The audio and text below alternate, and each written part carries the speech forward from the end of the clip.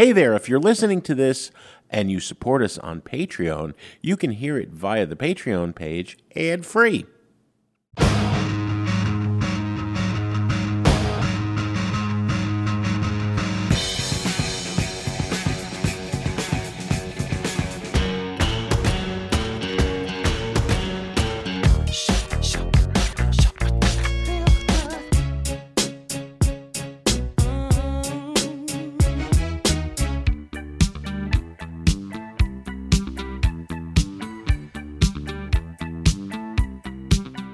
You are listening to Sound Opinions, and this week we talk with I.R.S. Records co-founder and band manager Miles Copeland about his memoir and working with bands like R.E.M., The Police, and The Go-Go's. I'm Greg Cott. And I'm Jim DeRogatis. But first, some new music to review from Brandi, Carlile, and Parquet Courts. I don't take it back, I did what I had to do. It's not too late.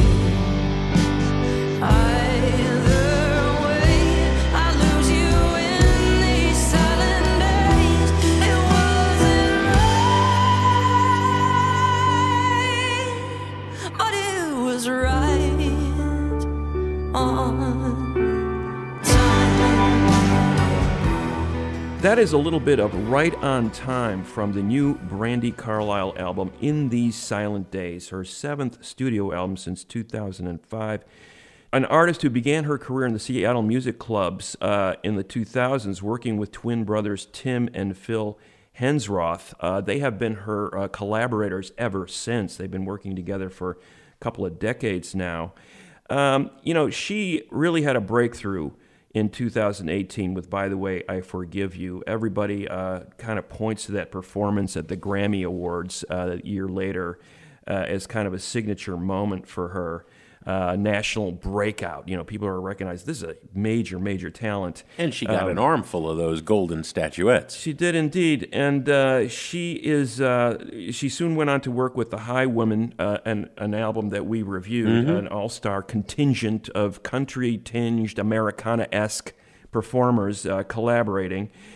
She did a cover of Joni Mitchell's Blue at a major concert event, tribute to Joni. She's written a memoir that was well-reviewed, and as I mentioned, that performance of The Joke in 2019 at the Grammys. So just a bunch of amazing stuff that's happening to Carlile now, being recognized as one of the great voices in Americana. So now we have this new album, In These Silent Days. Here's a track from it. It's called Broken Horses on Sound Opinions. Spaces and fields that lead from us, right into the bevel of a kind, bending over your fences with my horses running wild. Only broken horses know to run. Broken Horses by Brandi Carlile, In These Silent Days, her new album, her seventh. Mr. Cott, only broken horses know to run. This album gives me hives. As you know, I have a severe allergic reaction to too much Broadway in any of my popular music, and especially in my Americana or my rock and roll. She grew up as a Elton John fan, and boy, can you hear that. Yeah. There is, what do I mean by too much Broadway? I hate that inauthentic, super theatrical, singing over the top with a little bit of that diva kind of thing. Look at me, I can go to the Mariah Carey register. And wow, it just makes everything sound trivial. And that would be especially problematic if there were deep thoughts on this album, as there are I've read passages. I have not read her entire memoir, Broken Horses, but I've read passages from it. And I'm sorry, I'm a tried and weathered woman, but I won't be tried again. That Broken Horses line I quoted, I want to be your silver bullet in your gun, she sings in a Werewolf Mama song. My own sweet child, won't you promise me you'll be the one? My silver bullet in the gun. Wow, I just every time I listened to this album, I liked it less. Well, I hate to say I agree with you, but I agree with you. Wow, I was expecting a defense. I love Brandi Carlile. I think she's got a tremendous voice, and I picked that song, Broken Horses, to play because I thought it was kind of something more akin to what I was aiming for, or hoping that she would be aiming for on this record, like a very raw, kind of stripped down approach. There's biblical imagery there and everything, but the grit in her voice really matches the content. Well, and everybody's talking about the rock approach on that song. I've read several reviews. I always listen a half a dozen times and then see what other people are saying, and then listen half a dozen more. People keep comparing that to The Who. Yeah. I don't hear that. I hear the same problem we have in mainstream Nashville country, which is let's put a little Eagles in our country and we call it rock. Yeah, although that wrecks harder than most Eagles songs, I'll have to say. And you're right about the Elton stuff. Paul Buckmaster, before he passed, did the strings on the last record. They had that big orchestral approach. They dialed back a little bit on that on this record. She's working with Dave Cobb, who's one of the big Nashville producers. He's kind of the cool guy in Nashville, right, for the country artists. And they pulled back just a touch on that big orchestration, which was a good move. But the melodrama, man, it gets, after a while, it just gets a little wearying. It's like how many bromides, how many bumper sticker choruses, how many kind of big cliche self-help, I'm going to, get out from under this you're talking sentiments about... can you make in one record? Stay gentle, keep the eyes of a child. Don't harden your heart or your hands. And I'm going, this is not profound. This is cliche, and she's smarter than that. I just think she should know better. And we should point out she comes from an alternative perspective. Oh my God. John Perella said in a Sue comment, if there's a more classic 21st century figure than Brandi Carlile, who is it? Because she just seems to press all the right buttons.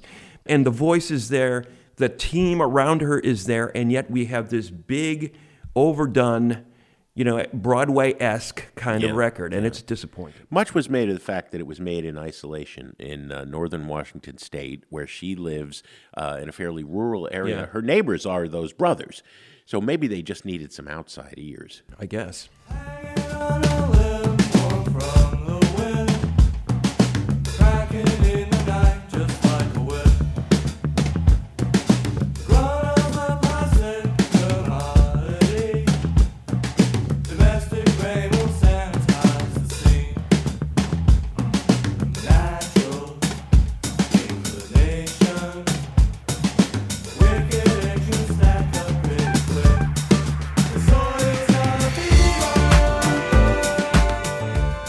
That is a little bit of a song called Plant Life from the 7th album by Parquet Courts, Sympathy for Life.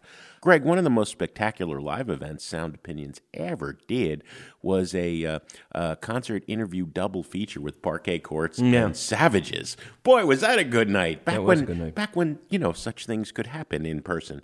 Who was this band? We caught on to them early on, right after their first cassette-only release back in 2011. A Texas group quartet that relocated to New York, really began to get a lot of buzz with Light Up Gold in 2012. Now they are on their 7th album. I'm surprised that they're around this long. We haven't heard from them since 2018. What is going on? During the period just before COVID, apparently they started having a bunch of dance parties. Oh, and listening quite a bit to Remain in Light by the Talking Heads. How does that result in the 11 tracks on this new album? Let's play one. We'll come back and give our opinions. This is a song called Walking at a Downtown Pace by Parquet Courts. The new album is Sympathy for Life. That I've tasted all the drinks that I consume. Return the smile on an unmasked friend as we take streets out and walk down, 'cause I want to avoid finding temptation. Walk out of downtown pace and treasure the crowds that once made me act so annoyed. Sometimes I wonder how long till I'm a facing one. That is Walking at a Downtown Pace from the new Parquet Courts record, Sympathy for Life.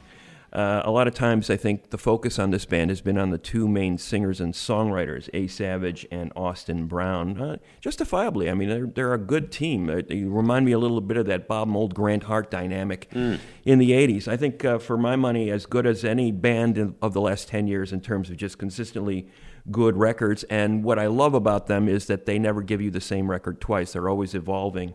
This record is a great example of that. I don't think a lot of people are expecting a dance record from Parquet Courts at this point, but that's what they gave us. They talked about we didn't want to just do a band thing. Like, I hear some reference points like the Happy Mondays, Stone Roses, that sort of late 80s, early 90s era of British rock where it was very much inspired by rave culture. But they were talking about, like, we wanted to be like a DJ. The tones here were going to be a DJ related as opposed to band related. And Austin Brown did a lot of manipulating with, the faders, kind of a lot of a dub type of approach to the production. The stars of the show are, for the most part, the rhythm section. Great job by Max Savage on drums, A. Savage's brother, and Sean Eaton, especially the bass player. I think dominates. It's a bass-heavy record, yeah. It is, and Walking at a Downtown Pace. I love that song. That kind of marching drum vibe. Very, very political in spots. The song "Marathon of Anger" really was inspired by the Black Lives Matter protests in New York City last summer. A marathon of anger now. It's time everyone got to work. A couple of outliers, they've got the Black Widow Spider song and the Homo Sapien song, which are references to the punk aggression of their early days, but primarily a dance-oriented record. I think it gets a little soft in the middle. Yeah. There's a lot of ambient, jammy stuff that doesn't really go anywhere. The song-oriented approach that I love so much about this band sort of got tossed out the window. This band, I think this record primarily is going to be a vehicle for the live thing that the band does, and we'll see where it goes there. I hate to make this comparison, but I will. It's kind of like Fish. See it live. It's going to be it's going to be better. It's going to be better live. Because the song, it takes a while for some of the songs to gel. I think Parquet Courts has made about half of a good record here. I think there's dead spots here that I think are not quite as strong as the consistent records that they have been putting out lately. The last 3 or 4 records have been great. I think this is merely an okay Parquet Courts record. Yeah, I would agree. I was bored by large stretches of it. Black Widow Spider, Homo Sapien, those are Parquet Courts by numbers. Right, yeah. If you had a Parquet Courts tribute band, you would play those, and they sound like everything else in the set. I advocated bumping in with Plant Life. You seem surprised. I just love the idea of a lyric imagining yourself to be a house plant. Yeah. So both of these 7th albums, Brandi Carlile and Parquet Courts, both of them quite obviously crafted in COVID isolation with just the core members. We were all kind of house plants for a year and a half there. But, that struck me as the rare lyric that jumps out. These guys suffer from pavement disease. What the heck are Parquet Courts talking about? Application, soothing like a mother's voice, speaks instructions to me in my native tongue. Is that a love song to Siri or Amazon's Alexa? I think there is some, deeper level stuff there that we'll never be able to fathom. I don't think it's deep. I think it's stoner babbling. Well, they got compared to Pavement a lot early on, right? Yeah. And I think they sort of evolved beyond that. But I will say that Pulcinella, the last track on the record, that gets me. It's personal. It's emotional. I think A. Savage has been writing some very personal songs amid all this kind of, collegiate level, wordplay on a lot of their records. He seems to have this knack for pulling out one track and album that just really nails it. I'm bored by Parquet Courts. You say maybe it'd come to life. I'm going to dance. I'm going to dance to and this maybe record. It would, but I can't wait to see him live. I'm so bored by them that I'm not going to bother to see them live. You just tell me if they pulled that off. That's what we thought of Parquet Courts and Brandi Carlile. Very mixed reviews. Records we were looking forward to. We weren't overly blown away. In case people thought we got soft during COVID. Well, we don't want people to think that. But we want to know what you think now. Give us a call. Leave a voice message on our website, soundopinions.org, with your opinion. Coming up, we have a conversation with music executive Miles Copeland. That's next on Sound Opinions. And we are back. We recently caught up with Miles Copeland, the former manager of new wave legends, The Police, and the co-founder of I.R.S. Records. The Police, of course, included his brother Stuart on drums, but that didn't limit his musical interests. He worked with an incredibly diverse range of artists, and I.R.S. was one of the most important labels, certainly in my life. What about you, Greg? No kidding, Jim. Hugely important. And Miles did work with a pretty good array of artists. I mean, the Go-Go's, R.E.M., the Bangles, Dead Kennedys, that ain't bad. Yeah, and many more. Miles Copeland took the time to sit down with us and talk about his new book, an amusing memoir called 2 Steps Forward, 1 Step Back. Let's hear what he had to say and what it took to work with bands like those. Miles, welcome to Sound Opinions. Well, I'm glad to be on it. I know, for most people, the world shut down for a year and a half, starting in March 2020. You said, okay, I guess I got to stay still for a bit. It's time for me to write down my stories. For so many years, I've had people saying, yeah, you got to write a book. So when the lockdown happened, I sort of said, well, I have nothing else to do. So I started writing. About, 3 months goes by, and before I knew it, I'd written this book. What had interested me most was the lessons learned from both the successes and the mistakes. So I was more interested in a promotional, marketing stroke motivational book than I was about this is my life and this is what I did and aren't I great? That always smelled of a little bit too self-serving to me. Yeah, But, when I wrote, I figured, well, okay, I've got to mention my father in the CIA and growing up in Lebanon, and people will expect that. And so I threw that in as well, But, but basically, the reason the title is 2 Steps Forward, 1 Step Back, it's sort of a recognition of the fact that no matter how smart you are and how successful you are, you're going to make mistakes. So you're going to have some 2 steps forward, but definitely you're going to have some steps back as well. Well, there is an unusual frankness for music industry books. Greg and I done this for so many years. We've read them all. You own up to a lot of mistakes, and also to happy accidents. Things that you didn't think would work that did, things that you thought would work that didn't. There's an unusual frankness there. And were you hesitant in sharing any of that stuff, or you figured if I'm going to do this, I'm just going to lay it all out? I'd read so many books. A lot of people got things wrong, Yeah. Or they misinterpreted, or they left things out so that you sort of came to a conclusion that was inaccurate. So I thought, well, if I'm going to do a book, I should make it as honest as possible. Truth is really this, is that I learned as much from a mistake as I did from a success. Sometimes maybe more so. I think it's wrong for somebody to come out and just think that somehow they were always successful. I wasn't. I made mistakes. I missed some things, misinterpreted, but I think that's all part of the game, really. The thing that's fascinating to me, Miles, reading your book, is that it reinforced the idea that you were sort of self-made. This was not an intentional career bent on world conquest. It was not like you had this master plan. It seemed like one thing after another sort of fell into place. You took advantage of opportunities when they presented themselves, but you weren't like, hey, I'm going to do this in 5 years. I really sensed that this was sort of a serendipitous kind of series of occurrences, including bankruptcy, which probably would have made most people fold up their tent just as you were getting going. What was it about this? And let's just be frank here. The Hunter S. Thompson quote, the music industry is a cesspool, etc. Rabid weasels. Yes. Rabid weasels running amok. You wanted to stick it out in this business. What made you want to stick it out through the hardships and through the accidents? Well, I would probably use a baseball analogy. When you get up at bat, the first job is to get to first base. When you get to first base, your next job is to get to second base, and then the third, and then the home. But if you get up to bat and every time you think, well, I'm going to get home, without thinking, well, my first job is to get to first base, I think really you make a mistake. So you're right. I kind of did go step by step. I mean, I would go do one thing and that would lead to another and lead to another. And then maybe a tangent would happen and you go off in another direction. So I think really, my father actually described it very well as sort of flexibility. If you don't know where you're going, you kind of go one step forward and then you see where the next one leads. And that's sort of where I went, really.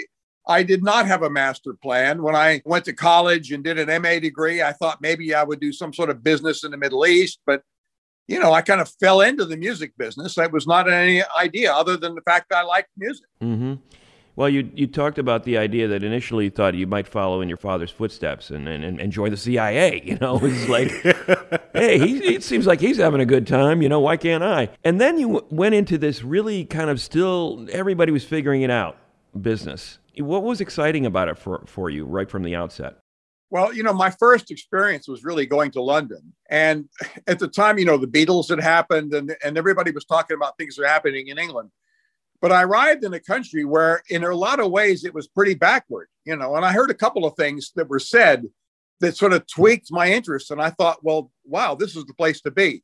Somebody said, if it hasn't been done, there must be a good reason for it. And I thought, well, boy, if that's true, there'd be a lot of great inventions that are never made. And then somebody said to me, oh, you know what? At a grocery store, I always choose the longest line to stand in. Well, I had just come from Lebanon, and the whole idea in the Middle East is you butt in front of the next guy. That's how you get ahead, Yeah. So the idea that you would stand in the longest line sounded to me like this is crazy. So I figured, wow, if that's how people think in England, this place is going to be easy. Yeah. So I just decided, you know what? I'm going to stay here and I'm going to try my luck at rock and roll. And, I kind of threw myself in and I did things that I didn't know I wasn't supposed to do. And they worked. Mm-hmm. So I think one thing about America is that I think the average American tends to have a sort of positive, attitude that, think, the glass is half full. Where in England, I think they just not so long ago had come out of World War II, where, I think the propensity was to think the glass is half empty, because they just been through a horrendous situation. In America, we never really had to face that. Well, Greg referenced the bankruptcy, and there was that disastrous tour and not hugely successful experiences with Wishbone Ash and Renaissance and those bands in the first era. And then you wind up kind of in exactly the right place at the right time, open to anything in front of you in the punk era. But I was surprised, Miles, given how much, Greg and I are of the age where, some of the formative records that shaped our life you put out were I.R.S. records, right? So many of those bands meant so much to us. I just got the impression, though, reading you recount the punk years, that you were always a little skeptical of punk. You were like, the key is not to be looking back, not to be part of the past, to be moving forward. But did you like that energy? That's what I was wondering. The energy was actually great, and that's what I liked the most about it. I mean, some of the bands could hardly play. Yeah. I remember one of the bands, it was Susie and the Banshees. They were playing somewhere, and I got a roadie to help them out. And he had been with the Climax Blues Band. So he knew how to tune a guitar and plug an amp in and all that good stuff. And I said, look, just help this group out, get them on stage. And I couldn't go to the show. And I get this phone call, and he goes, Mose, how am I supposed to help this group? They can't play. They can't play.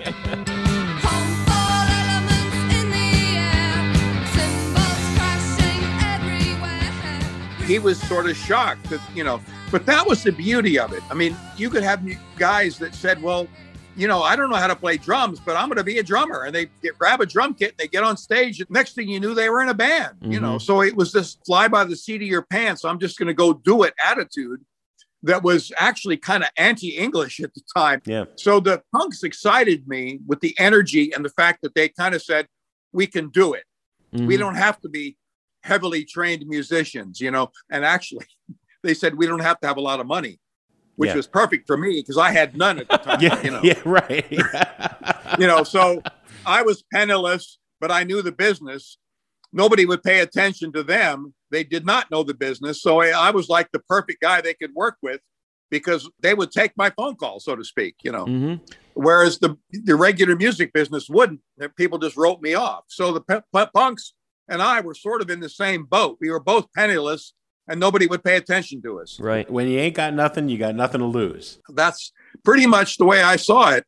But I was excited about the energy of it. But, when I saw the Clash or the Pistols or whatever, I mean, I didn't walk away saying, man, that guy's a great guitar player. Or, wow, what a drummer, you walked away saying, I liked what they were doing or what they were saying, but it was not a musical experience, let's say. Mm-hmm. Well, your brother Stuart's band, The Police, initially, Stuart wanted to be part of that wave of punk bands. He wanted to be a punk in that punk scene. I think you had a perspective on the band that maybe they didn't in choosing that single that broke them through, right? Well, the reality was Stuart really pushed to have this group be a punk group, because he got excited about all the energy, just like I did. And Sting really didn't like the punk thing. I mean, his view was the lyrics are crap. Nobody can play. He came from a jazz group. Yeah. But he also, liked the excitement of the thing and the vibe of it and the press and all that.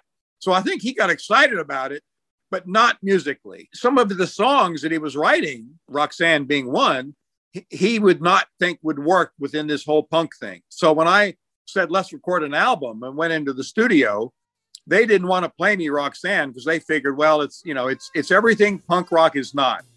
It's sweet, it's quiet, it's a ballad, it's a love song. Roxanne, you don't have to put on the red light. Roxanne, Roxanne. And the punks were busy going, rah, rah, rah, gotta work, gotta this, screw you, hell with you. It was all aggressive and nasty. So Roxanne was the antithesis of that. So when I said to the group, play me the damn song, I've come here all this way to Leatherhead, the engineer finally put it on. And I'm listening to this song and I'm thinking, that is true to what the Police really are. Mm-hmm. It had this sort of reggae pop. It had all the elements of breaking the rules in a way, but in a way that was musical. And I looked at the band and said, guys, you've created a masterpiece. And they looked at me like I had two heads. You like that? So I think in the back of Sting's head, he must have been thinking, hell, I got a lot more songs like that. Yeah. Well, and this is and when of course, punk, Walking on the Moon and yeah, Can't Stand Losing You and all those other great songs he had, And so punk becomes new wave, Miles, because it has that attitude. Punk got rigid fairly quickly in what was punk. Got to be angry, like you were saying, and then it's like, well, yeah, but we can do other things. We can write like the Beatles, like Squeeze, a band that you loved dearly, or the Police, or we can do other things. Well, the bands that finally came through were ones that actually had musical ability. I mean, the Buzzcocks, when you first listen to that record, it sounds kind of raucous, but when you listen to Pete Shelley's songs, you realize those are really good little pop songs. Yeah. Yeah. And that's why they've been picked up on a lot of commercials. So you hear the Buzzcocks picked up on quite a few big corporate commercials. I just want to love her like any other. What do I get? I only want a friend who will stay to the end. What do I get? What do I get? Oh, what do I get? Underneath all that sort of anger and aggression, there were real songs there. So the punk bands that really lasted, the ones that had something more than just anger, those ones lasted and became very influential. But what really happened is a lot of the musicians who got excited about it followed up with, the New Romantics and all these other types of groups came forward. And all of a sudden, the music took the energy, but also added musical ability and the willingness to kind of break rules and to look at things anew. And you had this whole new music come out, which they've called New Wave, Right. which, by the way, I got blamed for creating. Somebody said Miles Copeland has created the word New Wave to hide from the fact that it's really all punk music. Mm-hmm. I did not invent the word New Wave, but I'll accept that, The French cinephiles got there first, right? The point being, you mentioned the Buzzcocks, and I had a question for you about that, Miles, because I always thought the Buzzcocks, in retrospect, are deeply appreciated for the songs they wrote. They were a hugely melodic band. A lot of people still say to me, like, how was that band not on the radio constantly back then? I have the same question. What was it? The Buzzcocks clearly had the talent, the songs, as you said.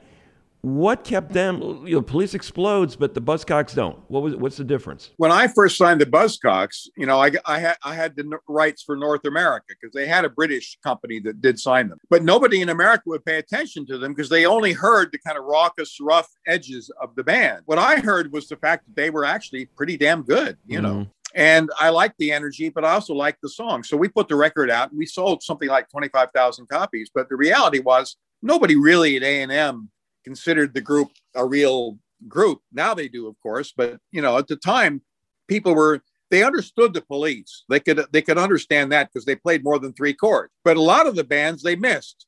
As a matter of fact, when I went into Jerry Moss and I was getting pressure from a lot of the acts I had in England, so we want our record out in America.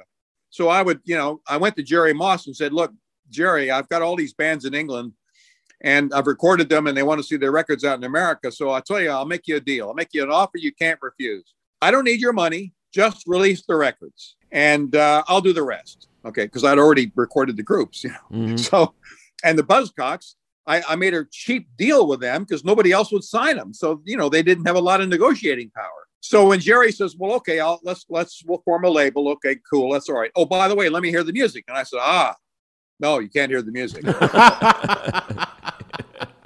Because I knew if he'd listened to the music, he would have rejected it out of hand. Yeah. So I said, look, that's the deal. I won't take your money. You won't ask to hear the music. And that's how I.R.S. started. When we come back, we continue our conversation with Miles Copeland. That's coming up on Sound Opinions. And we're back. This week we're talking with music executive and label co-founder of I.R.S. Records, Miles Copeland. Let's hear more about what Miles had to say about the money aspect of the music industry and what it was like working with Sting. There's a sad undertone in parts of the book, Miles. Although you're a great raconteur and you have great stories and funny tales, often you write at one point, a label's only as hot as the acts it represents. One thing's for sure, I.R.S. was great at signing great acts. I would agree. But all too often, they had some inbuilt self-destruct within them. We had more than our share of shooting stars. And it's true. There's a big reassessment now of the Go-Go's career and the phenomenal success they have when you put out their debut album and the idea to pair them with Richard Gotterer, and they're crying. We had Kathy Valentine on the show. They were crying. They took all our rough edges away. It was like, they polished the melodies and you still had the energy and it was brilliant, right? But so many of those bands self-destruct. You tell the tale of the Bangles and the Go-Go's and Wall of Voodoo. And, I'm wondering, perspective-wise, how much of it was that I.R.S. was an indie haven, a place that fostered creativity, but was still part of this big, bad, rapidly becoming extinct, if not already dead today, music industry. A&M and then later MCA, they didn't understand these bands, they didn't care, and the pressures were always mounting to make the bands different than what they were. Whether it was Susanna Hoffs, you got to be solo. You don't need those others, right? Yeah, but that was the charm of the band, was that it was 4 people, right? Or the Go-Go's, Belinda Carlile, you got to do this, you got to do that. Everybody was always still telling bands what to do. We at I.R.S., when we started, we were signing bands with very little money. We had nothing to lose. You jump 5, 6, 7, 8, 10 years later, and we have offices to pay. We have rent to pay. We have 60 staff to pay. And the other big thing that happened is the other labels woke up. So now when I went to a Go-Go's concert and no other A&R man was there to sign the group, I was the only one in the room. Now I would go see a group and there'd be 10 other people from other record companies who had a lot more money than I did. Mm-hmm. And I used the example of R.E.M. They were the one group that stuck to their guns and got all the way to the end of the contract. They did 6 albums for us. They're the only band at I.R.S. that went beyond 3 albums. But at the end, they said, well, we'll go to the open market and see what we're worth, and if you offer us the most money and the best deal, we'll side with you. We'd love to be with I.R.S. We offered money, and money went up and up because now they were a big act and every label and their mother was offering money. And I went to Jerry Moss finally and said, look, it's more money than I have. Will you help me? And he said, I'll help you. And finally, it was down to A&M and Warner Brothers. And the group came to me and said, well, Miles, your offer is really good, but I think Warner's is going to beat you. And I said, well, go see exactly what they'll do and let's try to arrive at a conclusion here. So they came in later and they said, Miles, Warner Brothers said, whatever you pay, we'll double it. Oh, God. And I knew at that, there was no way. Oh, wow. I couldn't cut a check for $10 million. That deal at the time was the biggest the music industry had seen. Yeah. I actually looked at the group and I saw the letter from Warner Brothers. And I said, gentlemen, here is my advice. get out of my office, go straight to Warner Brothers, sign this deal before they change their mind. It's true. And I was very proud of the group that they had actually reached, and they actually probably, and I think it stands today as the best record deal ever made. Yeah, no, it's legendary. You know, I.R.S. had a real hand in that, you know, and I have to be proud of that. Of course, we lost the group, and a lot of people got depressed in the label because, you know, we lost R.E.M., but that's life. You know, we also had a lot of bands that were very, very successful, you know, and they didn't realize what they had until years later. And that, you know, the Go-Go's is a great example. I think the Bangles, you know, were a great example. They reformed. A lot of bands reformed, you know, once they realized, you know, I tell the story of Dave Gilmour and Pink Floyd, who said to me, you know, one night I go to a Floyd show and he comes back to my house and we got to chatting, and he told me this story of how the Pink Floyd reformed. And he realized that they had really had something that it didn't matter what the musicianship was. It was just somehow there was a unique combination at work. And that's really what counted. Yeah. And I think the Go-Go's discovered that. The Bangles discovered that. And a lot of bands that are reformed have discovered that. Mm-hmm. They had something great and then didn't realize it. Well, you know, with R.E.M., it's fascinating because they did have this longevity, which other bands, Jim had mentioned, all these bands that came and went, right? Despite the fact that they were clearly talented people. You know, outside looking in, how would you explain R.E.M.'s longevity? What did they have that these other bands didn't? Besides, you know, obvious talent they had, but the other bands were talented too. What was it about R.E.M. that enabled them to sustain what they were doing over such a long haul?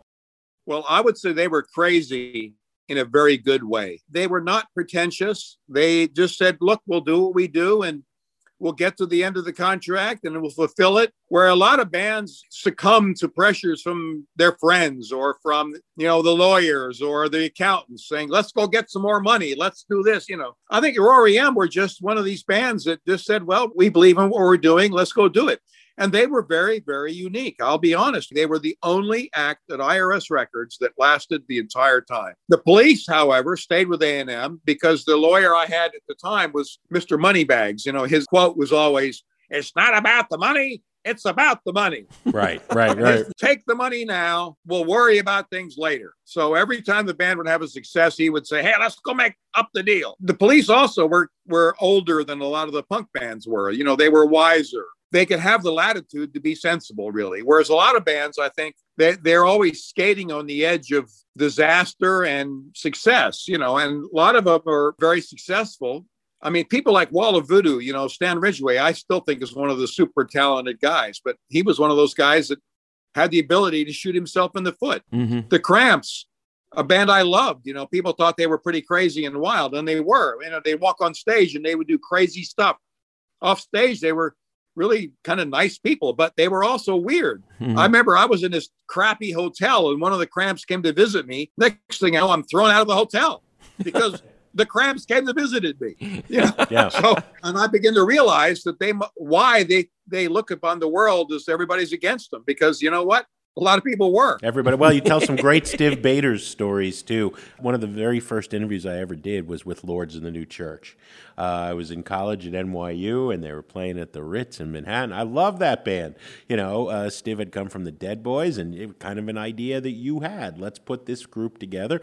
Brian James of the Damned. I could never understand a word Brian James said. I had no idea what he was saying. I said to Stiv, can I take a picture while I'm here? And he jumped on top of the couch and pulled the painting off the hotel wall and gave it to me. So that's Stiv. Well, he used to do things. I mean, Stiv, I remember him announcing on TV, well, it's anti-heroin week. And we thought, oh, that's good. So my advice, take cocaine. Yeah, right. So that got us kicked off British TV. Oh, man. You know, I was surprised one story that you didn't tell about R.E.M. because Peter Buck told it for years in every interview he ever gave. I'm sure you heard this one too, Greg. You know, they said that a formative experience for them was seeing the Police open at Shea Stadium. They opened for the Police at Shea Stadium, right? And I was at that show. I grew up in New York. And they saw that each of the Police arrive in different limos. And they said then and there that if we're going to survive in this business, we can't have that attitude. We have to be all for one for all. And famously, with Burtis Downs, their attorney, and Jefferson Holt, their road manager, they had a 6-way split. There was no star. There was no Sting, right, getting all the attention. We were going to divide things evenly. And it worked for a good long time until they blew up on Warner Brothers. So, yeah, Warner Brothers gave all that money, but then they didn't last as a great band much longer. But I was wondering if you'd ever heard that. Seeing what the police became fairly rapidly convinced them they wanted to be, and here's a word, that I.R.S. paved the way for, an alternative. Yeah, well, I think in the case of the police, there was a recognition that everybody is contributing. So Sting did give up a share of his publishing to the other members of the band and to me as the manager, So he recognized that, all right, he wrote the song, but the others made a contribution. So, all right, I'm going to give a percentage away. Okay. So everybody got a taste, so to speak. Now, in the case of the Go-Go's, Charlotte Caffey wrote the biggest hits. And the Go-Go's never really thought about it at the time. She kept all the publishing for her songs. She said, well, I wrote the songs and they're songs. Well, of course, by that first album, she made a lot more money than the drummer who wrote none of the songs. Right. So now there started to be pressure. Well, how come she's making twice as much money as I am? I'm in the same group.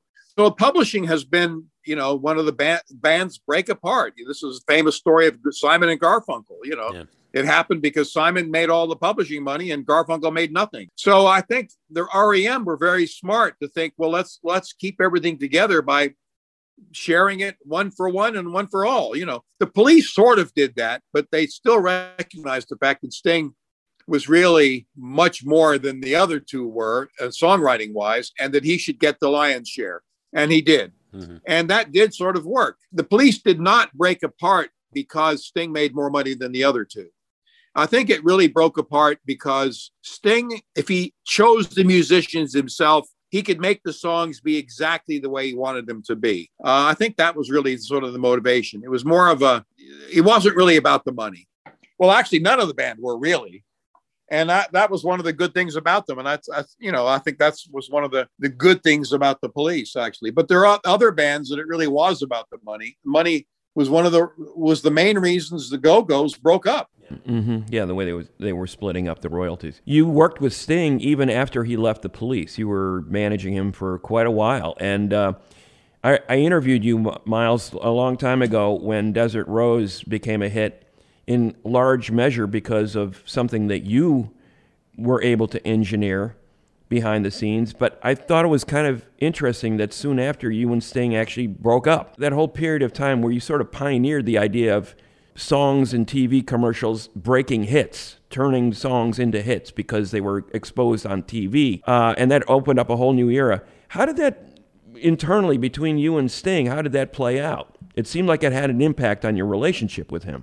One of the things about Sting was really great. He said to me, look, I want to know the truth. Never lie to me. The other thing he said is be good to people on the way up because you may need them on your way down. So he always had a pretty good philosophy of life. But by the time, Desert Rose was a hit and Brand New Day was out, there was so much pressure from other people nipping at his ear. And he'd moved to New York. I was living in L.A. My proximity was less. And I sort of say in the book, that I think he was listening to people that were next to him all day, and he finally just kind of threw his hands up in the air and said, well, you know what? I've kind of been there and done that. It's like he's not one of these guys that climbs Mount Everest and then sits there for several days basking in the view. He gets to the top and says, well, all right, I've done that. Shadows play in the shape of a man's desire.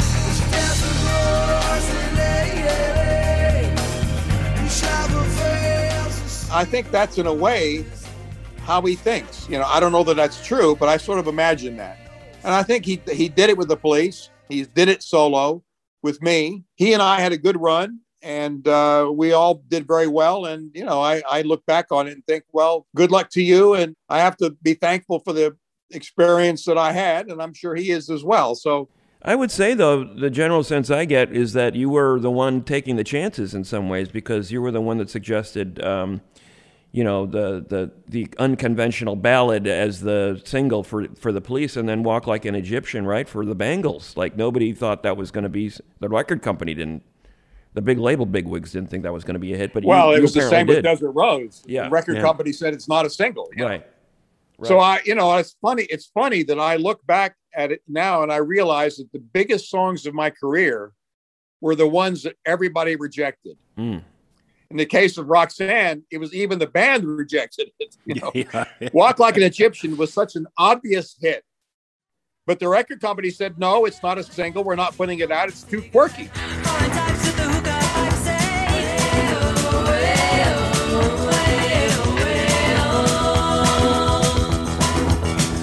Like an Egyptian. I mean, I listened to that song and I thought, well, that's a smash. Of course, the Bangles were not particularly enamored with that song because there's no drumming in it. The drummer said, well, I don't like that song because I'm not on it. Yeah. Sort of like Stewart thinking about Every Breath You Take. I mean, it's hardly any drumming on it. So, he never really saw that song as a great song because he's not on it. Mm-hmm. The other thing that struck me about what you were doing with the label is this notion of the label being a selling point at a certain point, where people saw I.R.S. and they go, I got to buy that record because it's on I.R.S. Well, I always was thinking about merchandise, and I was always thinking about image. And the name I.R.S. was sort of a follow-through from my father in the CIA, because it kind of jolt. The minute you say CIA, an image comes to mind, whether it be James Bond or some kind of wild shenanigans, who knows? An image definitely happens. There's a kind of a mystique to it. Same as the police. If you're in trouble, you want to call the police. But if you're in a different kind of trouble, you don't want the police. So there's a double entendre. Yeah. So it was always this idea of the establishment, yet we were anti-establishment. I mean, what could be more establishment than the I.R.S.? Right. Yeah. I have to admit that the I.R.S. man image was not my idea. It was a guy named Carlos Grasso, who was I think he was the fourth employee he brought in to do the art. And he created this man. But the minute I saw it, I thought, that's what we need. And it's a great image now, So it has this sort of mystique to it. And people still buy the T-shirt. Image is one of the very important aspects of rock and roll, whether it be Kiss or Elvis Presley shaking his legs or the Beatles with long hair or the Police with three blonde guys. Image is part of what helps sell the product. Well, Miles, from your perspective today, we are down to 3 global conglomerates. To even call them labels in the sense that I.R.S. was is not even accurate, right? It's a completely different industry. And nobody is buying physical product. And thanks to the pandemic, the one source of income for a musician was shut down for a good 18 months, right? The world's only opening up again now. What do you make of where the music industry, whatever is left of it, what it's become? I would go back to what I just said. I don't care how far back you go. The first job has always been, how do I get attention? How do I get noticed? Okay. So that job is still there today, but the platform may be different. Maybe it's TikTok today. Maybe it's Facebook. Maybe it's whatever, but it's still, how do I get noticed? Mm-hmm. And people say, if you look at Donald Trump, how did that guy get to be president? Well, It's a great lesson in marketing. The more outrageous he was, the more press he got. Yeah. The same with the Sex Pistols and Malcolm McLaren. He realized that the more outrageous they are, the more press they're going to get. He didn't care that they couldn't play music or not. He didn't care that they weren't great musicians. Matter of fact, he fired the one guy in the Sex Pistols who was actually a pretty good musician. Yeah. And he brings in Sid Vicious, And I think that was that's a lot of bands have learned that lesson. I mean, it certainly has not, it certainly helped Kiss. I mean, they make more money from merchandise than they ever did from ticket sales, But I think with things like Spotify and some of the other avenues that are out there, it does expose people to, listening to music they might not have ever heard before. I mean, they get exposed to music coming from Norway, from Finland, from strange places. I mean, my sons, my youngest son is 21. And the other day he was playing some act and I said, well, gee, what's that? What language is that? He says, well, I think it's Finnish. Some group from Finland who never would have got arrested 10 years ago, 15, 20 years ago. Yeah. Nobody would have ever heard of. you know. And the fact that they're singing in a foreign language. When Desert Rose came out, I was told, well, that song can never be a hit because it's half of it's in a foreign language. It's got to be in English. And I said, well, why? What's your favorite song on the record? They all said Desert Rose. And I said, well, then it's a single. And they said, well, no, it's in a foreign language. They couldn't cross that bridge. Whereas Spotify has helped people cross that bridge. And I think it's kind of broadened people's perspective a bit. We have been talking to Miles Copeland on the occasion of Two Steps Forward, One Step Back, his long-awaited memoir. We finally got one from Miles Copeland. Thank you, Miles, for being our guest on Sound Opinions. Well, it was a pleasure talking to you, and you all take care. That's it for our chat with Miles Copeland. You can find his book, Two Steps Forward, One Step Back, anywhere you buy books, hopefully at a mom and pop store. If you have any thoughts on this interview or the episode in general, leave us a message on our website, soundopinions.org. Mr. Cott, what do we have on the show next week? Next week, Jim, it's time to unearth some more buried treasures. We're going to dig up some records that we think you need to hear. And this week on our bonus podcast, Jim takes us on a trip to the desert island to play a song he cannot live without. That's me. It's my desert island turn. For more Sound Opinions, listen to our podcast wherever you find such things. The views, thoughts, and opinions expressed in this program belong solely to Sound Opinions and not necessarily to Columbia College Chicago or our sponsors. Thanks, as always, to our Patreon supporters. Sound Opinions is produced by Andrew Gill, Alex Claiborne, our associate producer, Sol Delgadillo, and our intern, Mary Bernthal. Our social media consultant is Katie Cott.